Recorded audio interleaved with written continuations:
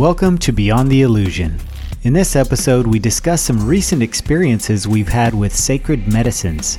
If you remember back in Season 3, Rebecca Naylor spoke with us about Kambo, so we decided that we'd visit her for a Kambo ceremony. Although we go into detail about that experience in this conversation, I will tell you now that it was everything Rebecca said it would be, and more. In addition to Kambo, Tiana had the opportunity to experience an ayahuasca ceremony and another powerful psychedelic, all within a relatively short period of time. We discuss how these situations came about, how they went, and the impact they had on us. Let's go to that conversation now.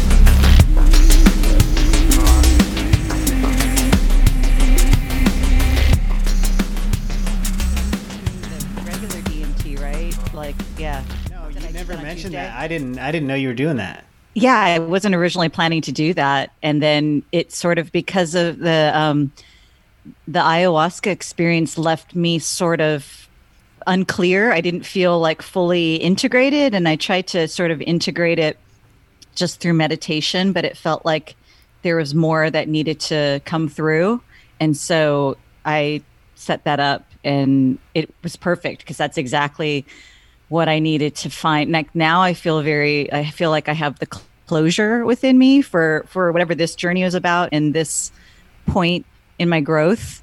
Whereas if I hadn't have done that last session, I think I still would have, I didn't get the shift that I needed. So now I feel like complete. I feel like the ayahuasca and then the Kambo was the bridge. And then the DMT was the conclusion. It was like a trilogy. Oh, that's great. So was it like a whole ceremony kind of thing? Or it was a one-on-one ceremony versus the ayahuasca, which was a pretty large group. And I think that was a piece too, although there's something really beautiful about, I really, really like the sacred medicines community. I really like the people and just the energy of the group and feeling so safe and connected and supported with others going through something similar. But I think, as I've heard from other healer friends that have done ayahuasca or some sacred medicines, it's like sometimes those of us that are sensitive can end up being a portal for collective healing. And that seemed like in that really big group setting, that seemed to be part of what my experience was. So, I mean, that's something, if that was what I was seeking out, that could be, something, but I don't think that that's what I was intending. Yeah, I kind of got that impression when we did the Kambo ceremony together because, there was a point where you became very emotional. And right as that was happening, it was hitting me the hardest. Like it just like hit me right away, right when that was happening to you. And, I didn't tell you this, but as that was happening to you, I felt the exact opposite. I felt like this overwhelming sensation of joy. And so, that's beautiful. Yeah. And so I knew it was connected though, because I could feel it almost, I don't know how to explain it, but I could feel that it was like you were releasing something for all of us. Yeah. It was so interesting because there wasn't like the Kambo, all of that was I had several, a lot of emotion coming up, even just the drive over there. As I had shared the drive over, I already felt a lot of energy in my heart, but there was no story. There was no story behind any of it. So it wasn't like, oh, this memory of that thing came up and I released that sadness from that time. None of it had any of that. There was no like personal story of something that I specifically was going through and working through. So I did feel very much like it was collective energy that was moving through me, just pretty much like what happened when I had my Kundalini activation, awakening, whatever you want to call it. And I went through that period of like 10 months of just like this wave of like sadness would wash over me out of the blue. I wasn't thinking anything. I felt fine. And the energy would come through and I was like a portal that would cleanse that. And then it would pass over and I'd be fine again. And that's sort of what that felt like. There's nothing personal that was attached to it or nothing that I felt that I was like trying to let go of or anything like that. Yeah, that is the same like sensation that I got too. As it was happening, I was thinking the same thing. Well, since we're talking about, let's talk about the combo cambo Yeah. first, because I haven't heard, we haven't talked about it since, we were both there together in the experience, but we didn't really like process it yet. So I'd love to hear Yeah. kind of what your experience was. Yeah, so it was a little different than I expected it to be. I thought that I was going to feel worse actually than I did, even though it was pretty intense, the uncomfortableness of it all. So for people who haven't done it before, your skin gets burned, and then they put the medicine on the burns so that it goes into your lymphatic system. And it only takes, maybe a couple of minutes before you really feel it coming out on pretty strong. And then by that point, you've had to have already drank a lot of water. So a lot of water for me. it's a lot. Yeah, it's a lot. And the point is to help you release whatever's inside that needs to come out.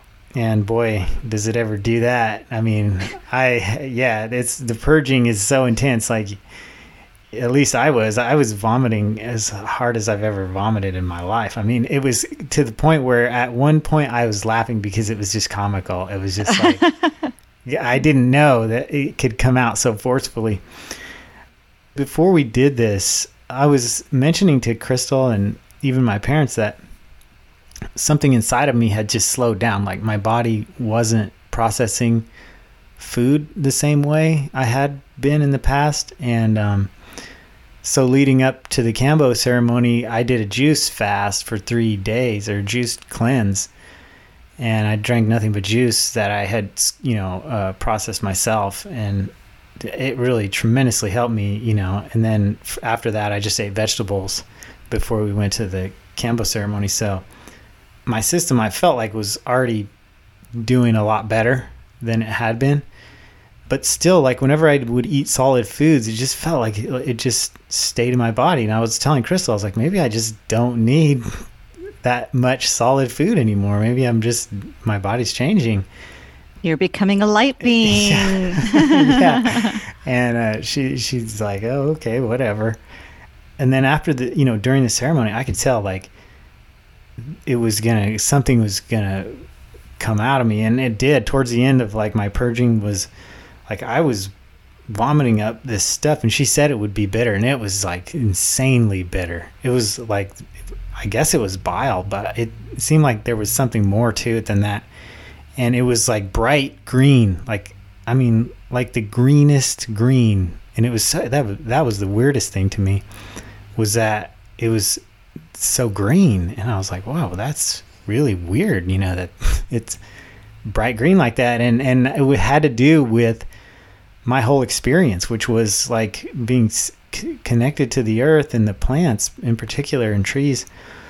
Before the ceremony started, I was like looking at the trees around there, and they were just incredible. Like they were speaking to me. And I've had that experience before, where I was on mushrooms one time, and I don't know how to explain it, but the trees were like, they were communicating with me. It was like a nonverbal communication, and I could tell like, oh yeah, this is something like powerful.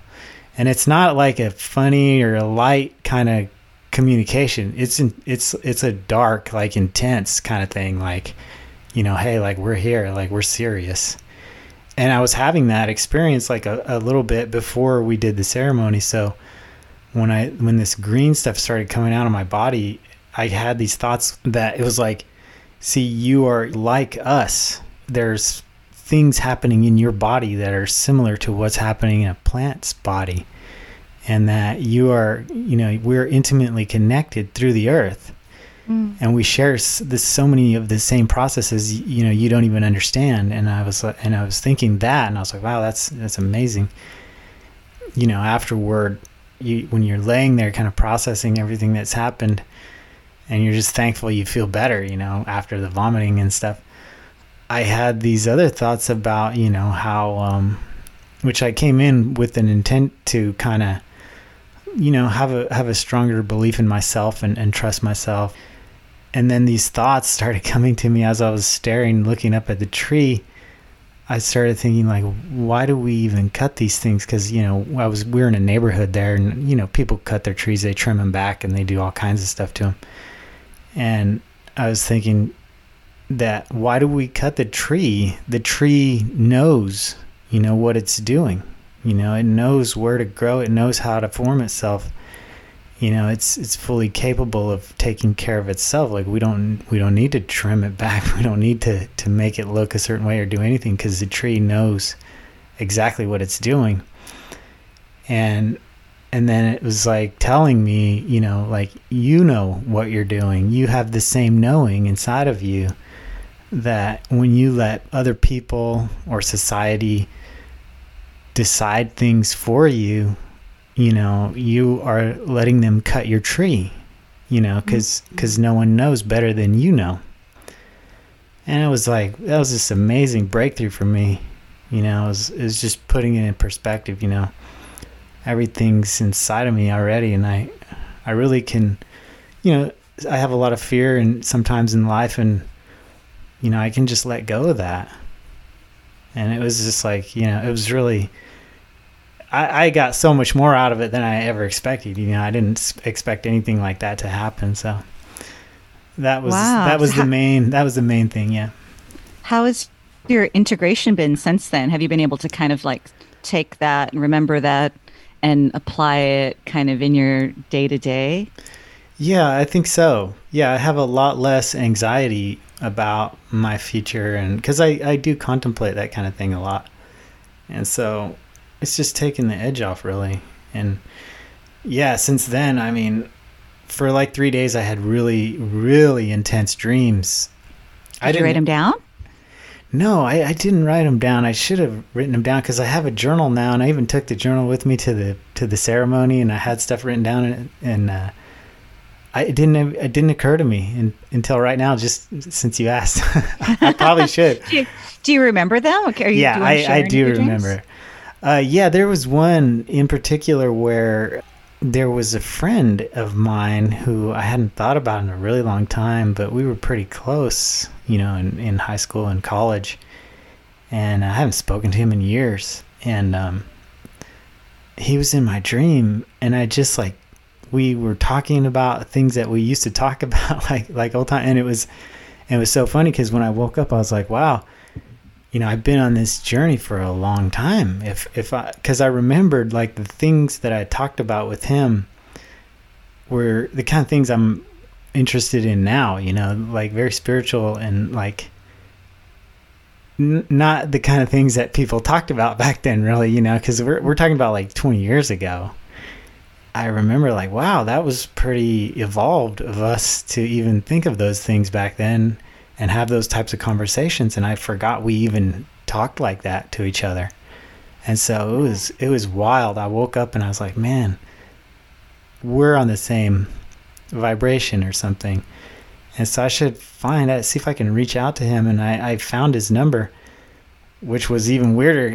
Thank God for like Apple backups or whatever, because I don't even have an Apple phone anymore. I had an iPhone, but at the time I used to talk to him, and it was somehow magically appeared on my iPad, which I was like, oh, okay, so I do have his number. And I reached out to him, and it was pretty awesome, because he was like, he felt the same way. He's like, wow, I've been thinking about you recently a lot.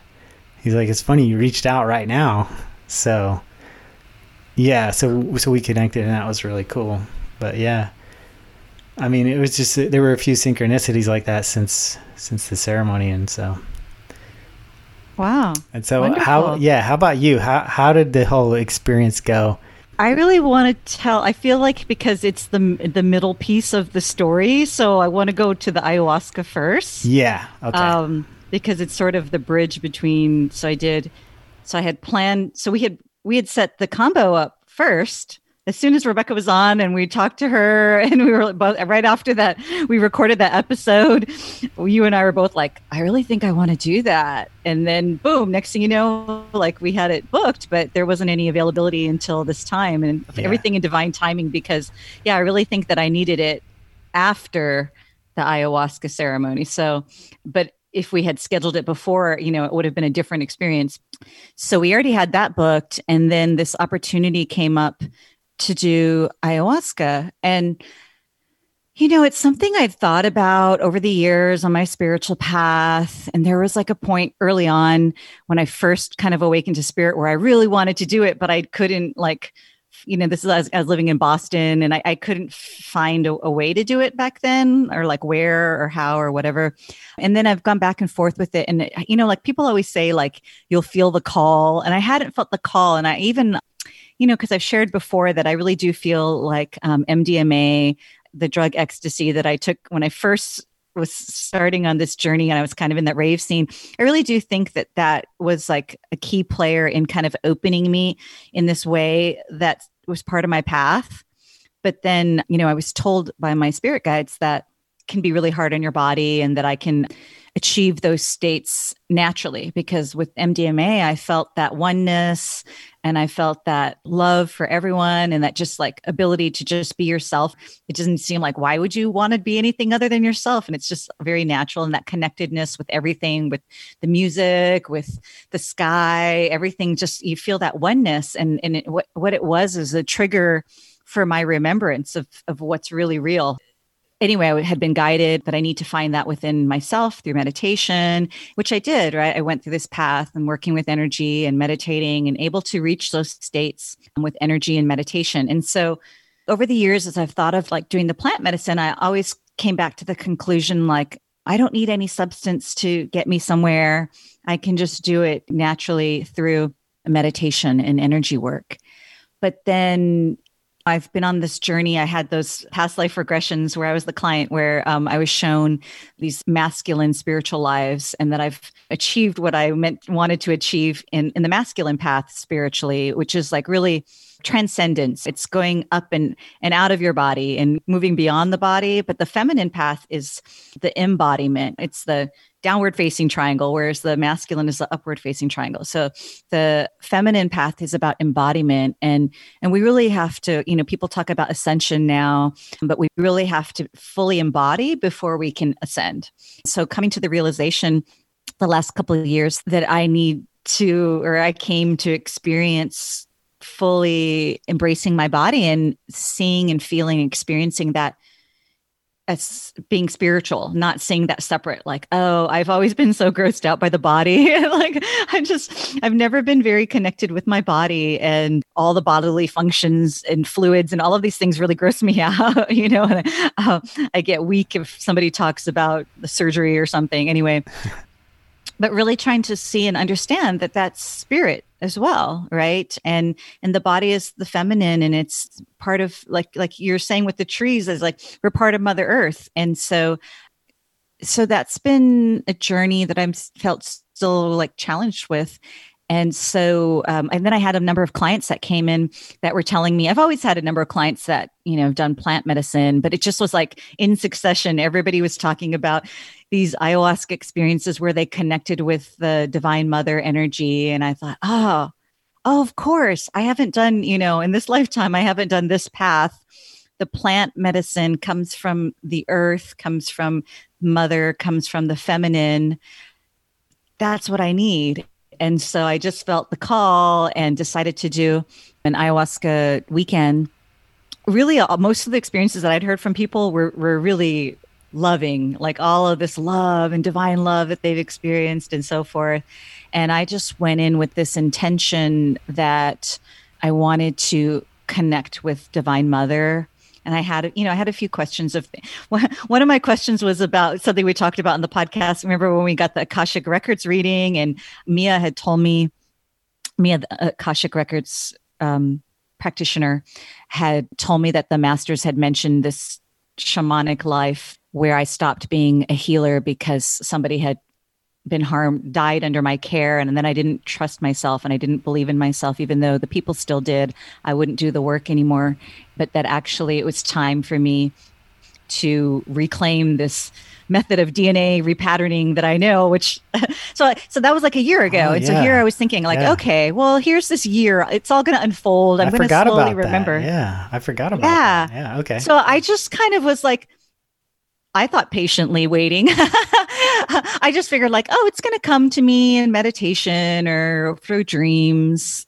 And here it was a year later. And I was like, hey, whatever happened with that DNA repatterning thing I was supposedly knew about? I mean, because it came up to me in a dream months before I ever even met Mia. So I knew like that's a real thing because it came to me two different ways, right? That were not connected. So I wanted to ask Divine Mother about that because that was tied to this shamanic life where I was a shaman. So I thought, okay, maybe doing this shamanic practice. Anyway, so I came in with those intentions and just being more connected to my spirituality through Mother Earth. I did forget about that DNA repatterning thing. So is that coming back to you then? So during the ceremony, you get 2 cups of ayahuasca, and there were 2 curanderos, a male and a female. The first one, you go up to the altar, and the first one, he had you place it in front of my heart, and then they do some blessings, and then you drink it. And I don't know, to me, it tastes kind of like a natural cough medicine is like what I would relate it to. So it wasn't like so horrible. And then you had a little bit of water, and then they put, I think it was like a brown sugar cube. That's what it seemed like, but they put that in your mouth, and that combined with the ayahuasca to me is kind of gross. And so I had to like fight. So they tell you to try to keep it in your body at least 10 minutes so that the medicine can go in and do its work. But it was really hard for me to keep it down at all. Right after I had the sugar thing, because it's done outside, and everybody kind of has their own space where you have your sleeping bag and your mat and your pillow and your tissues.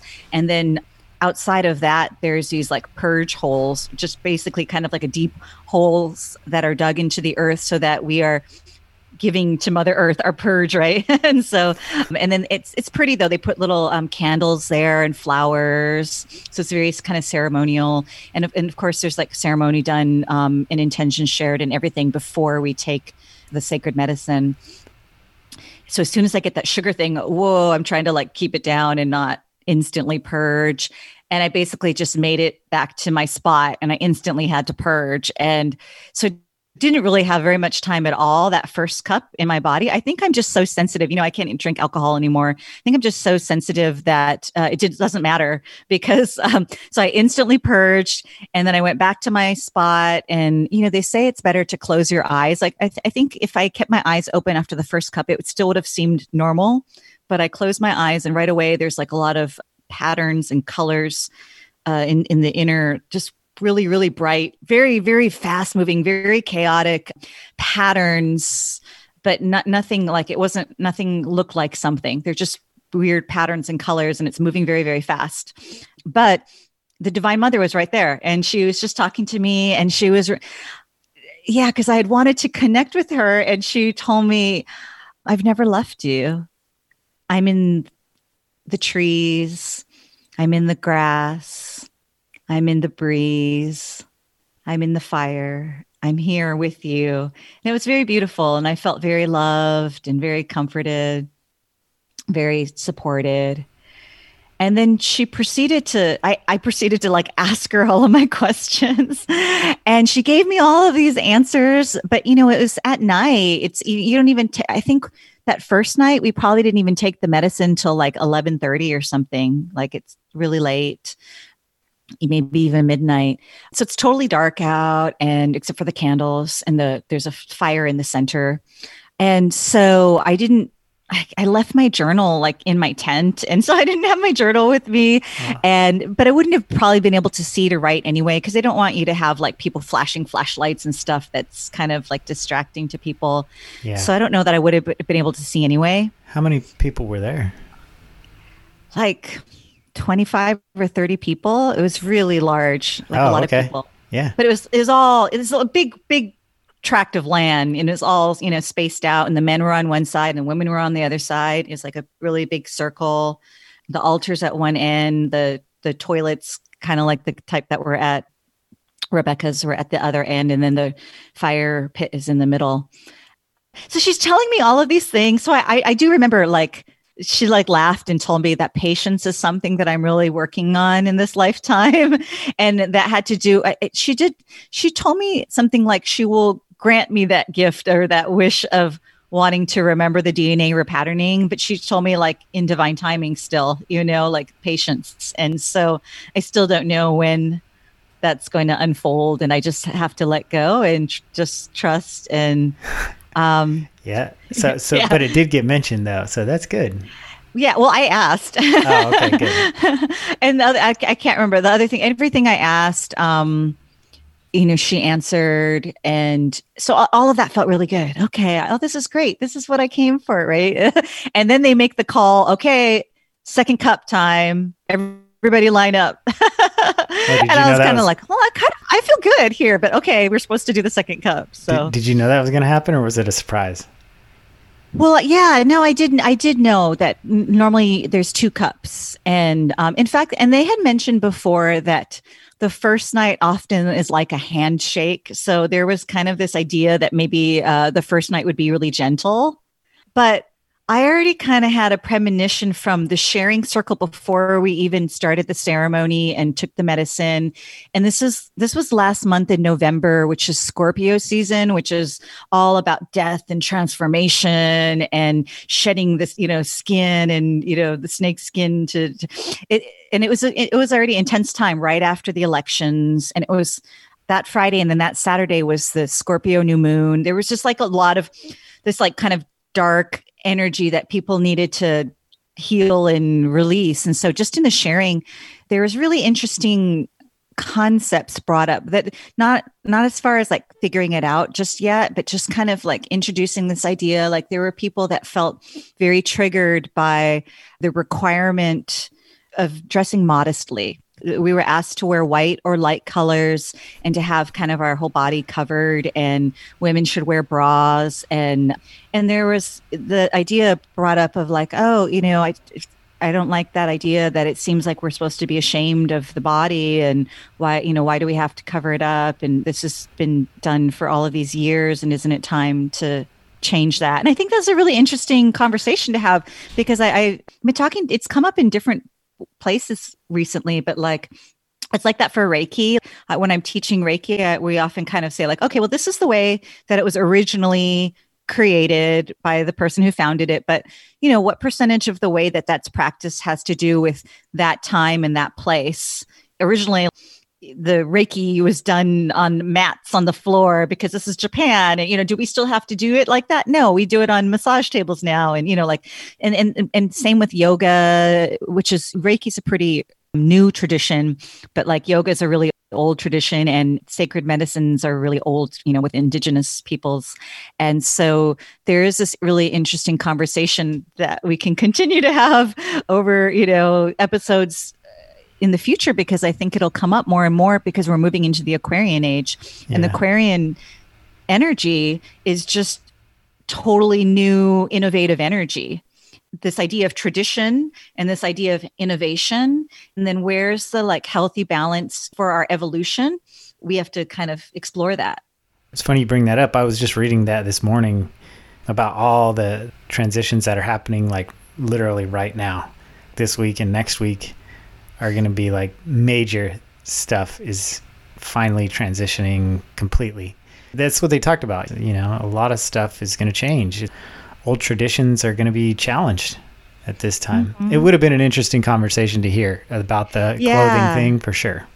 Yeah. And there's other interesting conversations, because most of the participants are white and there's only a couple people of color. And that's an interesting thing to consider too. It's just, they were talking about how it doesn't always feel like a safe space for someone of color because they're not really represented that much in that space. And can they feel comfortable being fully open? And people sometimes, feel threatened by someone of color expressing like strong emotion. Whereas a lot of times with these types of medicines, we will be purging like some big things, and big energy and emotions will come out. And I just felt like the facilitators did a really great job of holding safe space for everyone to share their perspectives, even if it was critical of the facilitators. And so it was really, really, really felt like a good space. But I could just tell there was like a lot of stuff already built up. And I was like, okay, this is all coming up right now because, not just for us, because this is a a piece of the collective, right? It's the microcosm, macrocosm thing. And so yeah, so a lot was built up for that first night. So going back to like, so now taking the second cup, right? First cup is all light and sweet. And I had this idea about that too, that I was thinking about, because I think of my spiritual journey, my spiritual awakenings, that I had two big awakenings. And the first one was like that first cup of ayahuasca. It was all like fun and rainbows and butterflies and traveling out of my body and going into past lives and speaking to my guides and feeling energy. And all of that was fun and exciting and new. And then my second awakening was when the Kundalini activated. And that was like going into the depths, going into the darkness, and purging all of this karma in the chakra system came up at once to be faced and dealt with. And so it's kind of symbolic of that, the first cup and the second cup. So as you can tell, so the second cup, so this time she had me put it in front of the womb area. And I can't remember exactly what she said, but she said something like, let this, like cleanse and heal your womb or this area or something like this. And just kind of like what happened in the Kambo, just when she said that, suddenly like I just started crying, but there was no story. There was no like, oh, this is that time when this and that. Nothing came up like a story, just all of this energetic, emotional purge. Oh, wow. And so I just was crying so much that I could barely like drink that cup. And then, you get some water. And then I don't know. Oh, you hadn't even drank it yet. And No, just she had me put it right in front of my womb. And as she said that, I felt just instantly this energy move through me. And then I drank it.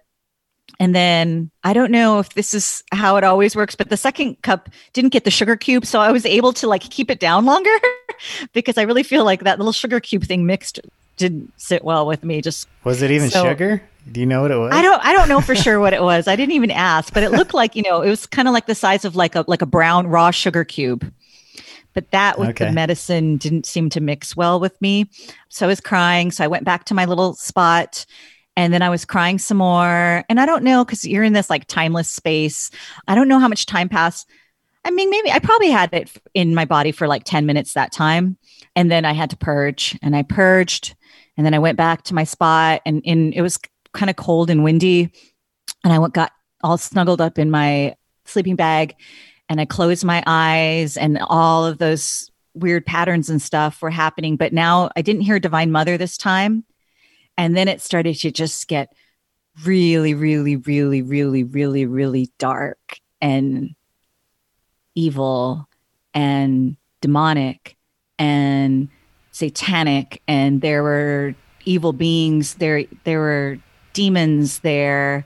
And I was seeing just the most horrible, horrible things, just evil, just like satanic rituals happening. And you know how sensitive I am. Like, I don't kill bugs. Or if I see a picture in the news or something, it can feel like a stain that weighs on my heart. And so I know these things happen, but like being forced to witness them was really hard. It was just animals being tortured and people it was so horrifying. And it just went on for hours. Whoa. Yeah, I've heard this. I don't know exactly, I know that like ayahuasca lasts like 5 hours or something. I don't know exactly how, but it was just endless. Did they come and help you through that, or did you just have to deal with it yourself, or how did it go? So they had said beforehand that if it gets really dark, because there's a fire in the middle, and they said, if it gets really dark, open your eyes and look at the fire.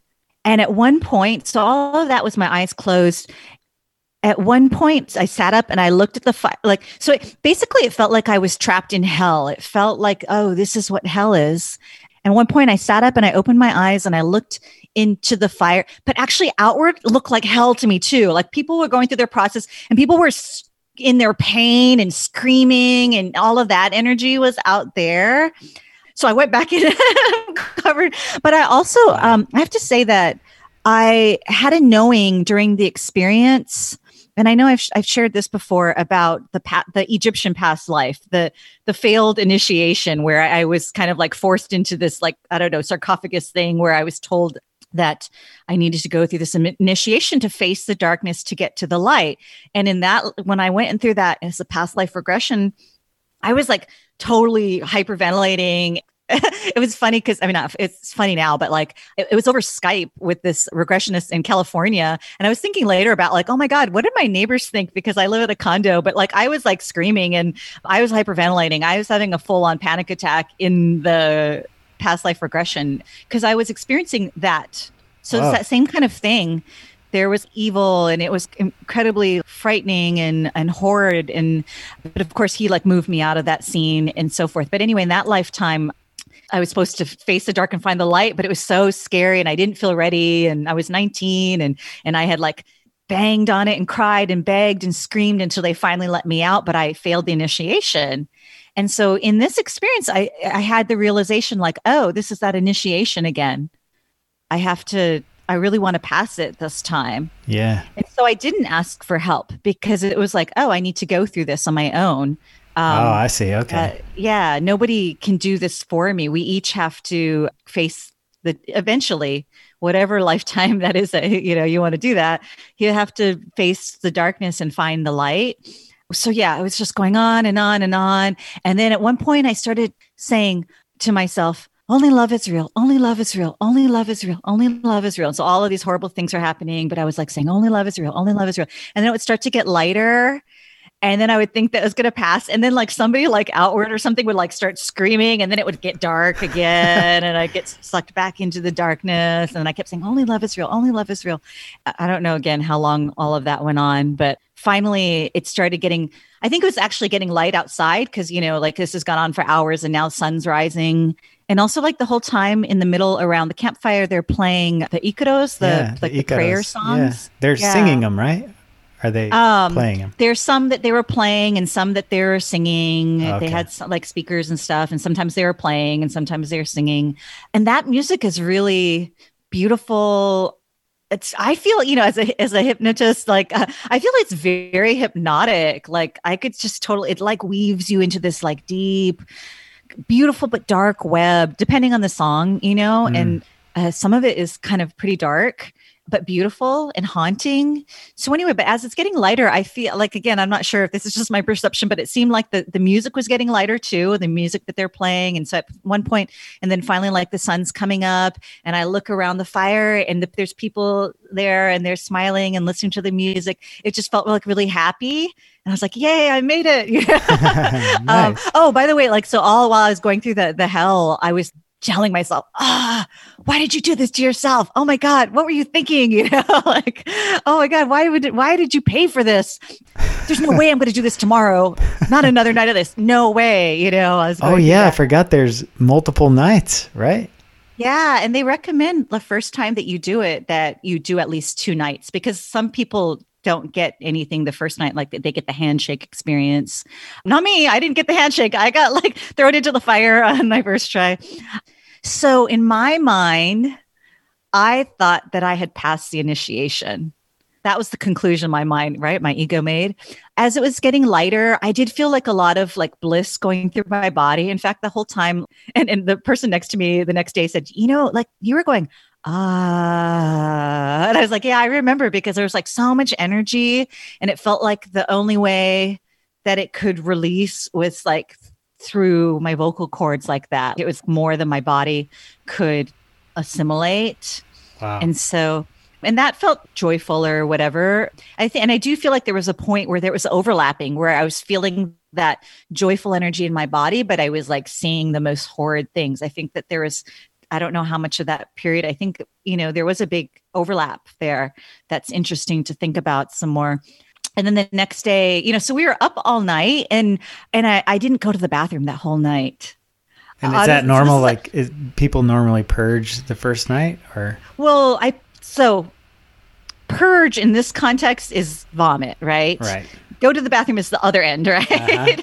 And so number 1 or number 2, I didn't do any of that. I think I did have this fear because, talking to people before the ceremony, people that had done it before, this one guy had said, when you go to purge, tighten your sphincter muscles because I've had the experience. It came out both ends. And I was like mortified by that, like, Whoa. And so Yeah. So I think I had this like fear, and something was like I was like holding on. And I also think so this is all related. This is all related because it's the body, right? That's the body. Oh, that's gross. Oh, that's shameful. Oh, that's disgusting. And that's part of what I came to heal. And also the way that the toilets were set up, there's these like four kind of like basically holes in the ground with just a toilet seat on sitting on top. And then only three of the four directions, only three are covered with a curtain. So basically, if you go to use the bathroom, you'll see the other three people that are sitting there at the same time because there's no door. And so, I'm fairly shy. Weird. Yeah. Yeah. So I just didn't want to go. That I didn't feel comfortable. But other people just felt totally comfortable, I'm pretty modest too when it comes to that. So it would be hard for me to go in there and I mean, I guess if you have to, you have to, right? Though. Well, yeah. So that was part of this healing, this whole journey. And so the second night, I was still kind of just feeling, once you see such evil and darkness, it does kind of put a stain on your soul. That's the way I keep thinking of it. I still felt kind of, I don't know. I just was kind of in this little bit of a funk with it.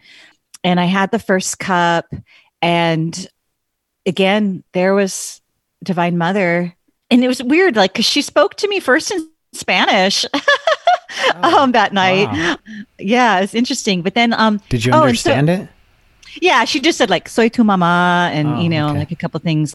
The curanderos, like the first night, they seemed kind of like not, I think, strict, but like just because really wanted to like push us to have the experience, and maybe because everybody like it was really intense the first night. And it was funny because somebody had later told me like about another one of their friends' experiences who not in this ceremony but previously, who thought that they were in a mental hospital or mental institute because everybody's wearing all white, and then everybody's going crazy. And I was like, oh yeah, I could totally see how, so I thought it seemed like we were in hell, but I could see how somebody else could totally perceive it that we're in a mental asylum. Did they get really scared? Probably. I don't know. This is like secondhand. So they were just telling me like, different people's, like perceptions and how somebody had experienced that as, yeah. So a lot of people get, we get faced with things that we're scared of. And then we work through clearing and releasing that. So the second night I had said to the whole group, you don't have to just stay in your spot the whole time. You can come around the fire, you can sing with us, you can move your body. And so it already felt kind of like lighter the second night, which I feel like was because we all did a lot of work on the first night. So other people told you they had a tough time too that first night? Oh, I mean, I heard other knew. People. Yeah. I don't know, like a tough time, but just like people had a lot of like intense experiences. Okay. So the second I had that first cup, there's Divine Mother, and she told me like, oh, why don't you go by the fire and see how that is, like really light. And so I thought, okay.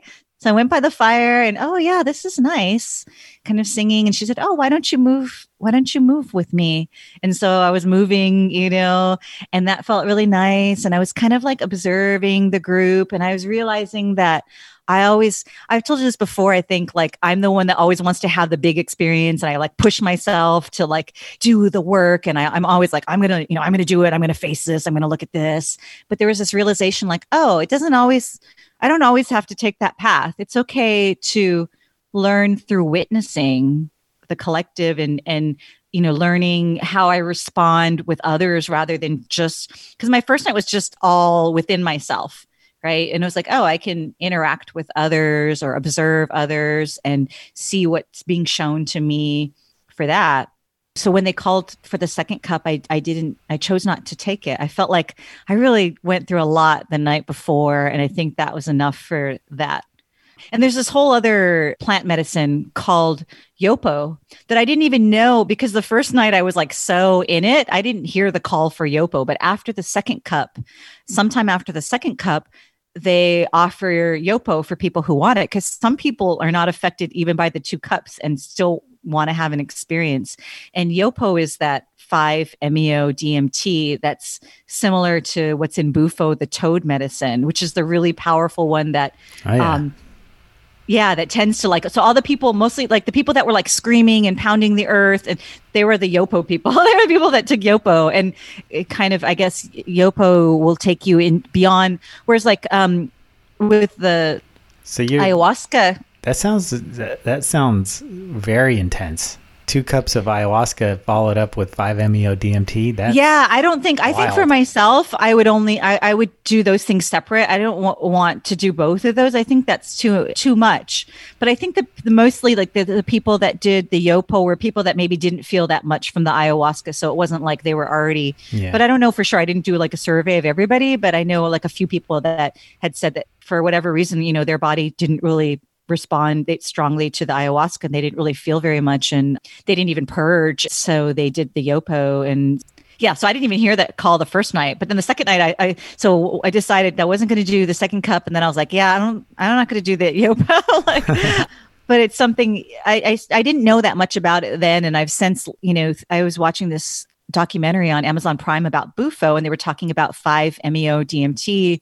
So I started researching 5-MeO DMT, and I am very interested in it, particularly like because in that, and I don't remember that, I think it might even just be called Bufo, the documentary, but you know, Stanislav Grof, the founder of holotropic breathwork. Yeah.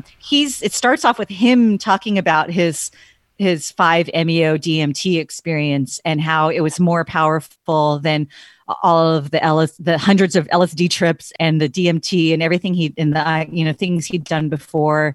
This was like the most powerful thing he'd ever experienced, and how it had stayed with him, and he could kind of like after the fact kind of close his eyes and go back into it and things like that. And it was really compelling to make you want to do it, but not that that's what he was trying to do. He was just sharing authentically. Yeah. Anyway, yeah, there were even more medicines offered. They had Kambo there, but I already knew that we were going to do Kambo. And I feel like that would be hard after all of that purging. I feel like it'd be hard to also then do Kambo the next day and do a lot more purging, and just like how hard that would be on the body. Yeah. And then in the morning they have the Sananga, the eye drops, the Amazon medicine that's meant to kind of clear, I guess they call it panema, like the sort of energy residue that we start to build up and carry. And so, you know, these different medicines are helping us to clear our energy body, and this clear this panema, and like the Kambo is one of those things. And in these drops, the Sananga eye drops also clear that energy and are supposed to be really great for your eye health. But different from when we did Kambo, when they did this, and I guess I've also read on it since then that there's like different strengths of Sananga in different kinds from different tribes and so forth. And so I don't know if they just had a different kind or if they also put a lot more in our eyes, but it was really painful for a very long time, like not 30 seconds long. It was like 5 to 7 minutes of brutal pain in the eyes, like where I was like writhing in the ground, like, and first, because they were kind of going from one end to the other. First they were like, did the men. And then my friend was like, just go look at the guys. Like they got it about 5 minutes ago and they were still like, I was like, oh my gosh, we're going to experience that. And also, yeah, so that was like, it was really, really painful compared to the Kambo time that we did Sananga. So they put the drops in and they have you like flutter your eyes to move it around. And then like, cause it's so strong, like just all the stuff clears out of your nose, you know, like, yeah. So that was done in the mornings. Anyway, so that weekend. Yeah, I didn't mention that we did that in the Kambo ceremony too. Yeah. I don't think it was as powerful as the one, but it still was like very intense. And yeah, you're right. There's a whole sensation that happens in your sinuses right there in that part of your face. Yeah. Yeah. So basically, you know, I had the second ceremony was just kind of light, and that was by choice. And I had learned a lot, realizing like I don't always have to do the really hard, intense thing. It's okay to allow myself to, you know, do it intense one day and do it light the next day. And that's a good, I think that's a good lesson too. Mm-hmm. Yeah. Yeah. That's like I have a lot of fire in my chart. I have my moon in Leo, my Mars in Leo, and my Mercury in Leo.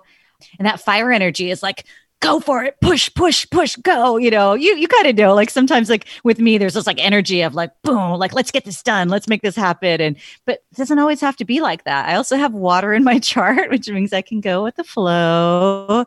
And so that was sort of like a first night fire, second night water experience. But anyway, so I left there. It's just, the group was so amazing and the community it was so lovely. And I left there thinking like, oh, I passed that initiation. And then that was on Sunday. And then we have our weekly Monday meditation group that, you and I are both a part of. And a lot of times I get a lot of messages that I love Monday meditation group. I really look forward to it. Just that group meditation energy, it's just very powerful and deep. And I know you get the same thing, right? You get a lot of messages a lot of times or just kind of insight. Yes, every week. Yep. Mm-hmm. It's I try not to miss it. I need my Monday meditation. So Monday meditation comes, the I am presence comes in and just very like sweetly kind of, the way that you would console a child lovingly told me like, oh, you processed a lot, but you didn't pass that initiation. And part of me, I guess like deep down inside felt that I thought that there would be a different feeling if I had passed, right? Because I've gone through other initiations before and there's like, if your Kundalini awakens, if you pass through initiation and there was something missing as far as a feeling of shift. And then of course my little left brain was like, well, how much progress did I make? Well, give me a percentage. And so, like maybe like 85, 90%. And I was like, oh man. And then I don't think it told me this, but I think I just had the insight or the realization that, because in saying only love is real, you don't get through the darkness by denying it and finding the light. The initiation is to totally accept the darkness and just I feel my heart chakra like opening right now as I'm saying this, and just feel deep compassion, to not have fear, really feel deep compassion for the darkness. And I didn't get there in that experience. I was just trying to move out, I was trying to get past it. I was spiritually bypassing. I was trying to this is what we do on all sorts of levels all the time. Yeah. I had that realization. Oh, okay. That's right. And I was told, and you didn't fully let go. And this is where the bathroom thing comes in. Cause I was like physically holding on is emotionally holding on, is energetically holding on. Everything is one, right? We're holistic whole beings. It's all connected. I did make a point, and this was told to me on Monday, but I did make a point. I already realized that on the second night, I was like, I'm just going to use one of those bathrooms tonight. I'm going to make a point to use one of those bathrooms because I need to let go of why should I feel ashamed about how the body's need, and other people don't have a problem with it. And so I really want to push myself. So I did. I used the bathroom the second night and it was fine. I did see somebody else using the bathroom because when you go to look to see, oh, is that one open? But I didn't even see their face. It was fine. And there was nothing wrong with that. And nobody walked in on me, but it would have been, I guess, okay. Cause that was part of the deal. I mean, it's dark out and it's night, but so I did feel like, okay, I did make that little bit of progress. So that was told to me. And then we had this Kambo ceremony coming up. I knew that Kambo is all about this purgative, about clearing from your body and your energy system, things that are out of balance. So I had the intention that I'm just going to fully let my body purge. I'm not going to hold anything back this time. But I also, so that was just this past Friday. That was just a week ago, right? That we did the Kambo ceremony. So I knew that was coming up, but I also still felt like I didn't feel fully settled with the ayahuasca experience. I was trying to integrate it more, but I felt like, no, it just feels like it's not complete. And so I saw this opportunity to do DMT ceremony, one-on-one ceremony. And I felt called to do it, and I pulled an oracle card on it, and the message was, was all pointing for me to do that and go in that direction. So I booked that. So we had the Cambo on Friday and last Friday. And then I had the DMT just several days ago on Tuesday. So go into the Cambo ceremony. I'm just going to let my body purge whatever, and I had all these weird health things the last year or whatever. So I thought like, yeah, I know that there's stuff that I really just want my body to get better, and I want to honor my body. I don't want to be ashamed of my body. I want to heal my body and love my body. I felt so much heart energy just already on the drive over. And then before we even took the medicine, Rebecca guides us into like a little meditation, and I felt tears of just love and joy. Again, no story behind it, but just I felt that energy. There was a lot of heart space energy. When Crystal shared her sharing of her intention, I felt my heart just like really big. Again, I felt just tears of love. Just my eyes were just kind of watering. I just felt, wow, I feel like part of it is Rebecca and her intention and the energy that she holds. And then part of it is Cambo, which is known to open the heart. And I feel like it's both of those things. I didn't know it was known to open the heart, but it makes sense because I did have that experience too. If you go back and you listen to our episode with her, she says it. Yeah. Okay. I forgot. I know. Well, it was packed with information. She gave us so much like really helpful information. So yeah, I found when I was listening to it a second time, I was like, oh yeah, she did say stuff about the heart. Yeah. So we got that first. For people who are not familiar, your first time getting Cambo, generally you get 3 dots. And I will say that the burns really don't hurt at all. It's kind of like the way that I think of acupuncture doesn't hurt. If you hear like, oh, you're going to get poked with needles, you might think, oh, that sounds horrid. But then when you go get acupuncture, oh, it really doesn't hurt. And same thing with the, you hear like, oh, you're going to get burned. Oh my God. But actually it really doesn't. It's just like the smallest little, to me at least, prick. You can choose either to have it in your left shoulder or your right ankle. And they have different, a little bit like, I guess the one in the shoulder goes into your system faster. And then in your ankle, slower. One is like more masculine and one's more feminine. And I was just like, oh, I don't think I could stand the anticipation of it taking slower and me waiting. I just want the fast one. Rip the Band-Aid off. So that's the whole patience thing you're working on. Yeah, totally. Yeah. That'll, I'm sure, continue to be a theme over many more episodes that we have. But yeah, so you and I both chose to do it in the same spot, but maybe for different reasons. Yeah. I chose because it's the feminine side. So that's why I chose it. Yeah, which makes sense for me too, because this is like this whole like the feminine and the body and all of this kind of healing that I was wanting to do. So she does like one of the 3 burns first to kind of like see how our body's going to respond and really to kind of make sure that it's going to be okay, that we're going to take to the medicine okay. And then we start drinking all of that water. And Tim and Crystal are like, much like Crystal's like, oh, wow, this is a lot. But still, like they were like way, way ahead of me. Like, not that it's a race, but I felt like, oh, I'm holding everybody up.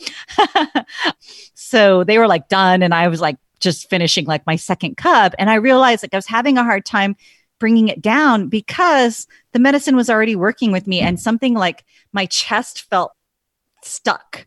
And then that's when all of this like crying moved through me. Is like that energy was moving and needed to come out before I could drink more water. It felt like I couldn't open to drink all the water until that moved out. Oh, wow. Okay.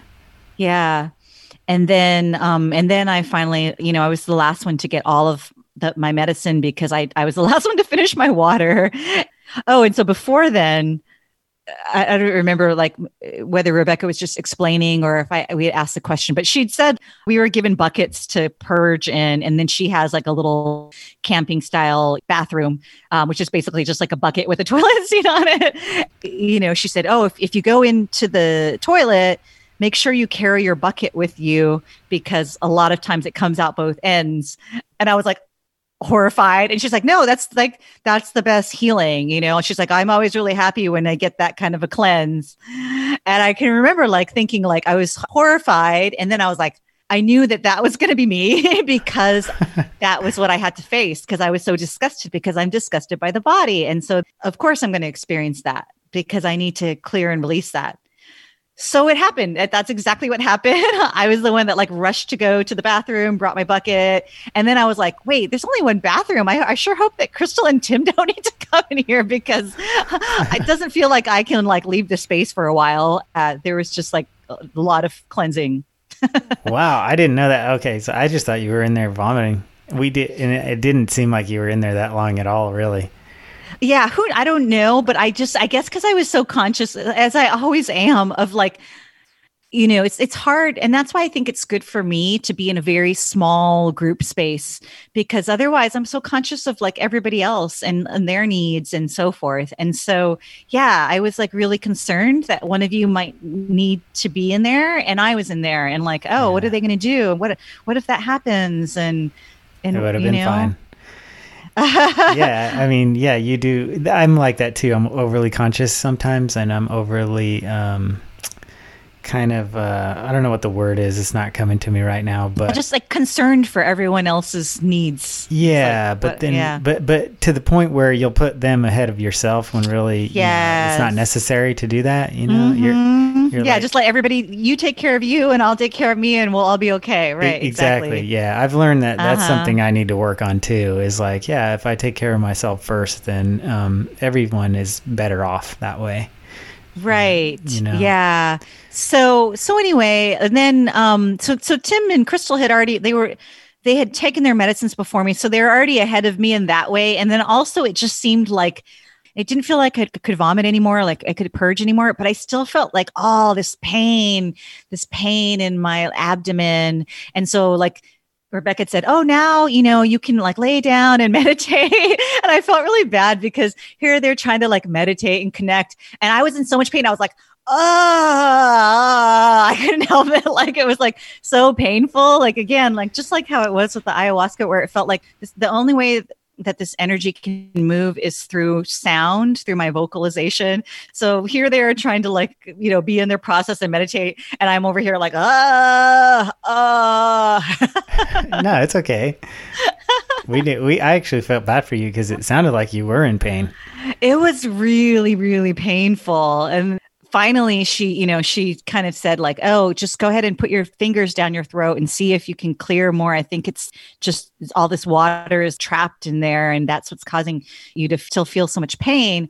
And when I finally did that, then it finally went away. It was like, yeah, it was so painful. And then after that, felt really grounded and just really balanced. And that's how I felt for the days after. Just really, really balanced and full of energy, but in like a really grounded way. And that felt wonderful the days after. And Crystal and I both ended up purchasing the Sananga drops. Oh yeah. So the Sananga drops, when Rebecca said that we were going to get Sananga after my experience from the ayahuasca, I was like, oh no, because it had been so painful that I was pleasantly surprised that the mix that she has or the way that she administers it really was just like 30 seconds. It was really intensely painful, but just for like 30 seconds. And then it passed. It wasn't like 7 minutes of pain or whatever. And so yeah, I ended up purchasing some to help my eyes, and Crystal felt the same, and had something to do at home. She's done it a few times, and I have not been brave enough to do it again, because it does hurt. Yeah, if you do it, like what I found from the first time since I brought it home, I didn't think about this, but like, and so I take it in the morning. I had the light on in my bedroom when I put the drops, and then it was so painful. And then like the light was painful to my eyes. So then the second time I did it, I was like, okay, I'm going to turn the lights off and do it. And that was so much better. So I recommend, try it. Like I try it lying in bed with the lights off. Okay. And that's good advice. And with my knees bent so that when the painful part, I like kick my feet and it makes it feel better for me. I kick my feet for the 20 seconds or whatever. So anyway, so the Kambo felt like that was the letting go piece of my physical body that I didn't do with the ayahuasca needed to be done with the Kambo. And so I felt like, okay, now I've done that piece. And then Tuesday, when I went in for the DMT ceremony, she had me pull a card, an oracle card. And the card that I pulled, so this time I decided I was like going to go in with no intention except. Were you by yourself for the ceremony? Yeah. Just you and her? Okay. And I decided that I was not going to have an intention other than I would let spirit show me whatever I need to see. And I'm going to fully trust that and surrender to it. I pulled the card compassion. And oh my gosh, like this is how perfect. That was exactly what I had already been told. That was what I needed to do for the dark, it's just hold compassion. I pull the compassion card. Oh, then I chose, because there's different blends. And I chose one that was like the feminine one, chose that one. And then you just take like a couple of puffs of it. You inhale the smoke and then you just kind of drop back in your pillow and allow the experience. And if possible, try to keep your eyes closed. So after just the first puff, I already could see like, whoa, reality is shifting out here. Like all the dimensions and patterns and everything were going nuts. And then I take the second puff and I close my eyes and I drop back. And there's like all these patterns, but again, it's not like, it's different patterns than when I did the ayahuasca. The ayahuasca were these like, it's hard. It's like these weird little squiggly things that were really bright energy. But this was like you see a lot of times when you see spirit medicine art, and it's like these, I don't know, these like fractal things of like how everything is in like dimension. I don't know. It's hard to explain. Yeah, I know what you're talking about. Yeah, because you've taken it. Yeah. Well, I mean, just by your description, and from the art, like if you don't know what I'm talking about, go Google like spirit medicine art or something like this, or psychedelic art, and you'll see, like, normally if I think of the way I'm experiencing reality, it's one flat panel screen, right? And here's like this movie of reality. But then when you're on psychedelics, it can be that flat pattern is like broken into many like fractals, and they're all holding that picture in each one of them, many, and they're geometric shapes and things. Anyway, so I go in, and so the patterns first are beautiful. And then it starts to get really dark and ugly, but not but not like I didn't see images of specific things happening, but the color patterns are really ugly and dark, purple and orange and black and green, but like really ugly colors of this. Hard to explain the colors. It just got really ugly, dark colors. And then the energy behind it was really dark. And the patterns were moving, but I wasn't seeing anything specifically. And I was, at one point, the images, there was like, all I could say is like sexual perversion. Like I didn't see specifically anything, but that was the energy there. And I like briefly like blipped my eyes open, and I was like, no, you're going to just see everything. You're going to just hold space for everything that you're being shown. And I closed my eyes back and just held space for it. And then suddenly all of, like, I was crying, but it was this big energy. It was this compassion. It was this joyful, beautiful, loving compassion. And it was just all flooding through me, not despair or sadness, but it was just compassion. And I felt just this compassion. I heard, or maybe I said inwardly, like, I felt myself as Divine Mother. And it was so, every time I say this, I like almost want to cry. Like I start to feel the energy again. I just felt, I realized, like, that first experience, I wanted to meet Divine Mother, right? She's still separate from me. And this experience was like, I am Divine Mother. I am Divine Mother. I felt the compassion. I felt this big energy, this big love. And I heard, remember who you are.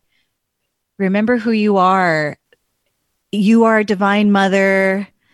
Compassion is the bridge between darkness and light. Compassion is the bridge between spirit and matter. And then the images the patterns got more beautiful, and I just felt all of this joy and this love. And I understood too that, or either I was told this, or I understood that this time I didn't have to see the images the way that I did the first time. I had already passed through that part of the initiation. And I was told that I passed the initiation. I wasn't going to, like, it's funny, like I wasn't going to ask, but I was told I passed the initiation. Now go and be it. So you are a Divine Mother. Now go and be it. And just, wow, it was such so beautiful and such big energy. And then I came back because like the DMT thing doesn't last very long. And this is also why I think in the future, should I do more plant medicine, which I don't feel called right now to do. I think I would rather, I don't need 5 hours of being in hell. I could have had 20 minutes of being in hell. And I can get the message that quickly. So I'm like, I don't think I need to do the 5-hour experience again. We'll see. We'll see what I get called to. And so I came back from that and it was just so beautiful. And I felt the shift. I felt the beingness versus just the understanding of like, oh, this is what I needed to learn. I was embodying it and I felt it because I didn't write down what Divine Mother told me in the ayahuasca. And so experience. So this time I had my journal like right next to me and I came out of the experience and I grabbed my journal to write it down. And then it was like, I felt like, no, that's my doingness. That's the masculine, just be. And so I sat more again with the experience and I just was for more time. And then finally I was like, okay, I'm going to write this down. And then she had me pull from a different deck, one more card to close. And I pulled, this was a different deck. And so it wasn't like, it was like this card that had this like, it was like, it said up or something. It said, don't play small, which has been a recurring theme for me. And then the last thing that it said was remember who you are. And I was like, whoa, that's what I just heard. Yeah. Wow. And yeah, so when I heard that, I heard that I am Divine Mother, remember who you are oneness. So yeah, it was the perfect conclusion. It was exactly what I needed to feel. I felt so just whole and complete since then and just thankful for the experience. Yeah. Oh, that's beautiful. What a journey, all that you went through, starting with the ayahuasca and then the Kambo and then all the way to the DMT. That's pretty incredible. Yeah, it's everybody gets whatever they need. And so, but because I think before with the ayahuasca, like I did come in with some unrealistic expectation or specific expectation. I thought that I wasn't, but I think I had heard from so many people talking about like all the unconditional love that they experienced with ayahuasca. But since my dark experience, actually, I've met a number of people who told me like, oh, I went to hell also, and I was like, oh, what did you get out of that experience? Like somebody who said, oh, I came in with the intention of experiencing unconditional love. And here I went to hell. And I was like, oh, what was your takeaway? And then she said, well, my takeaway was that's really unconditional love if you can go to the darkest of the dark. And so I do think that that's collectively a lesson that we, we're really polarized right now.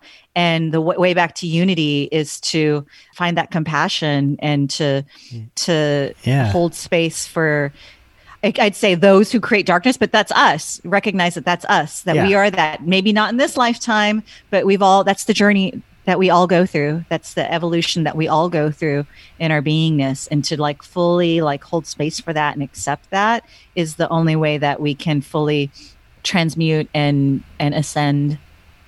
Yeah, that's right. That was very enlightening. That was way more than I expected. I didn't know that you, first of all, had done the DMT. So that was a surprise to me. Surprise! But I didn't have any idea that you went through all that in your ayahuasca ceremony either. I had read about people who had similar experiences to that. I'd never met anyone though. So that's pretty intense. I guess you gotta, I was just going to say, I guess that's one of the things you got to be ready for if you're going to do it. Absolutely. Yeah. That's, I just kind of want people to have that balanced idea because you see so many things nowadays about people who cured their 20 years of depression and anxiety and so forth. But you also have to really be willing to face whatever's going to be shown to you. Yeah. I think it's important to kind of show both sides. It did feel, and I've talked to other people who had experiences where it did feel kind of traumatic for them. And I did sort of feel a little bit of that, for the days. I was joking to my friends, this is actually true. I like these like shows that have really good character development. And so a lot of them are a little bit dark. And I've been able to, for whatever reason, right before this, I had started rewatching The Handmaid's Tale. I just find it really fascinating, and the parallels with our current reality and this so-called fictional reality. Anyway, I really like the character development. It's very well acted. But it's pretty dark. And then after that ayahuasca experience, I was like, I'm watching, and I've never been this adult person. As a child, I was this person, but there's these adult people that like love watching Disney movies. I have not been that person. But after the ayahuasca experience, I'm like, I'm watching only Disney movies and Hallmark Christmas specials. And seriously, I only wanted to watch these like really light, fluffy things after that because I needed to sort of cleanse my palate for a bit. Yeah, I felt like that after the Kambo ceremony too. We were kind of turned on the TV that night, and we're kind of going through the Netflix stuff, and I was like, I don't feel like any of that. And we ended up watching a movie about some indigenous people in the jungle. That's really what we wanted. We wanted to watch it, and we did. It was so awesome. But yeah, you mentioned something too that I forgot to mention is, after the ceremony, the Kambo ceremony, I did feel the same thing. I felt like a lot of energy, and I felt really grounded. It was like a really, pure feeling. I had it for several days, and that was great. And then I did forget to mention too that, remember I talked about how the food, I just felt like heavy foods were not moving through me. And once we got home from the Kambo ceremony, like immediately after we got home, I had to go to the bathroom, and it was a interesting and unique experience for me because I had a lot of clearing, and then something had been in my body for so long. I'm not even kidding. It had to be years, and it was just like in there, and I don't even know how to explain this, but so much came out of me, and it was like black, and it was unbelievable what happened. And then my body physically looked different after that like I hadn't looked in years. Something was in there that came out, and I feel like a different person now in my digestive system specifically. So it was an alien baby. It might have been. I'm just kidding. Yeah, it was wild, but I feel a lot better now, and now I can eat normally again, and I don't feel that stuck feeling anymore. Oh, that's great. Yeah, I did receive the guidance in meditation that I did a lot of really good clearing for my body in Kambo, and that it would be helpful to do it again. And so I am planning to do it again early next year, the Kambo, which is, again, not psychedelic. I don't know about the psychedelic things if or when. I think eventually I'll be called to do Bufo, the toad medicine, and then you can hear about that experience. Other than that, just the Kambo, just to continue like fully clearing my body. I think that I had been really even though I've been eating healthy for many, many, many years. The little things, like my body is actually very, very sensitive. I can get a contact high around other people. Like I'm just very energetically and just things like having drank alcohol. I didn't even drink alcohol. I only drank alcohol socially when I did drink, which might be like a couple times a month. But then like even that, like my body was never designed to assimilate alcohol because I think from my mom's side, on the Japanese side, a lot of Asians lack that enzyme. My body's always had an allergic reaction where I'd get really red and my eyes would get bloodshot and I'd get really, really flush, and I would just ignore it. And so like, I think all these years I've been ignoring my body, and there's just stuff, that just needed to toxins and things that needed to cleanse and clear. So for sure. Yeah. I think that's the case with most people.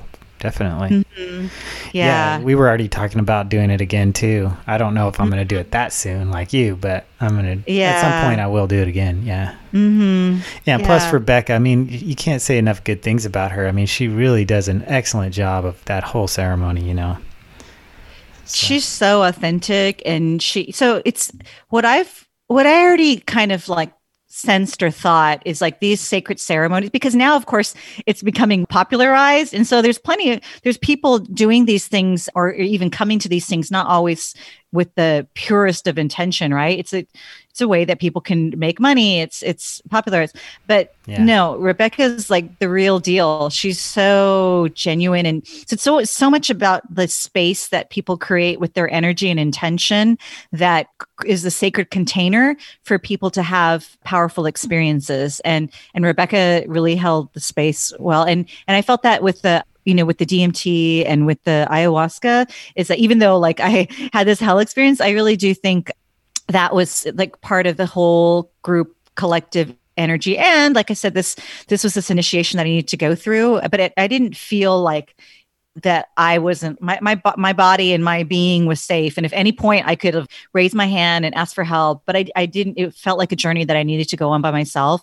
So I feel like the container was very safe on all of these things that I did. And I would just say, if anybody else is thinking about these things after we discuss this, like really kind of, go into your heart space or go into your meditation and feel into any facilitator before you make a decision.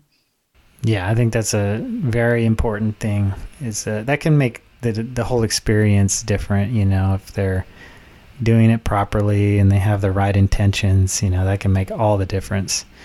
And, that's just a golden rule of psychedelics, period, is that, set and setting. They always say set and setting, but, what does that mean? That means make sure you're in a good, safe place, both physically and in your mind, mentally. Mm-hmm. And then also make sure that you're comfortable. And as long as those two things are taken care of, I think it will go well. But, the facilitators have a lot to do with that. So it's good that you found those people and that you had good experiences, even though it was challenging, it was still, you came out the other side better for it. So everything is divinely guided, right? So it's not a happenstance that I was connected to these people. Like, this was what I needed to work through at this time. And so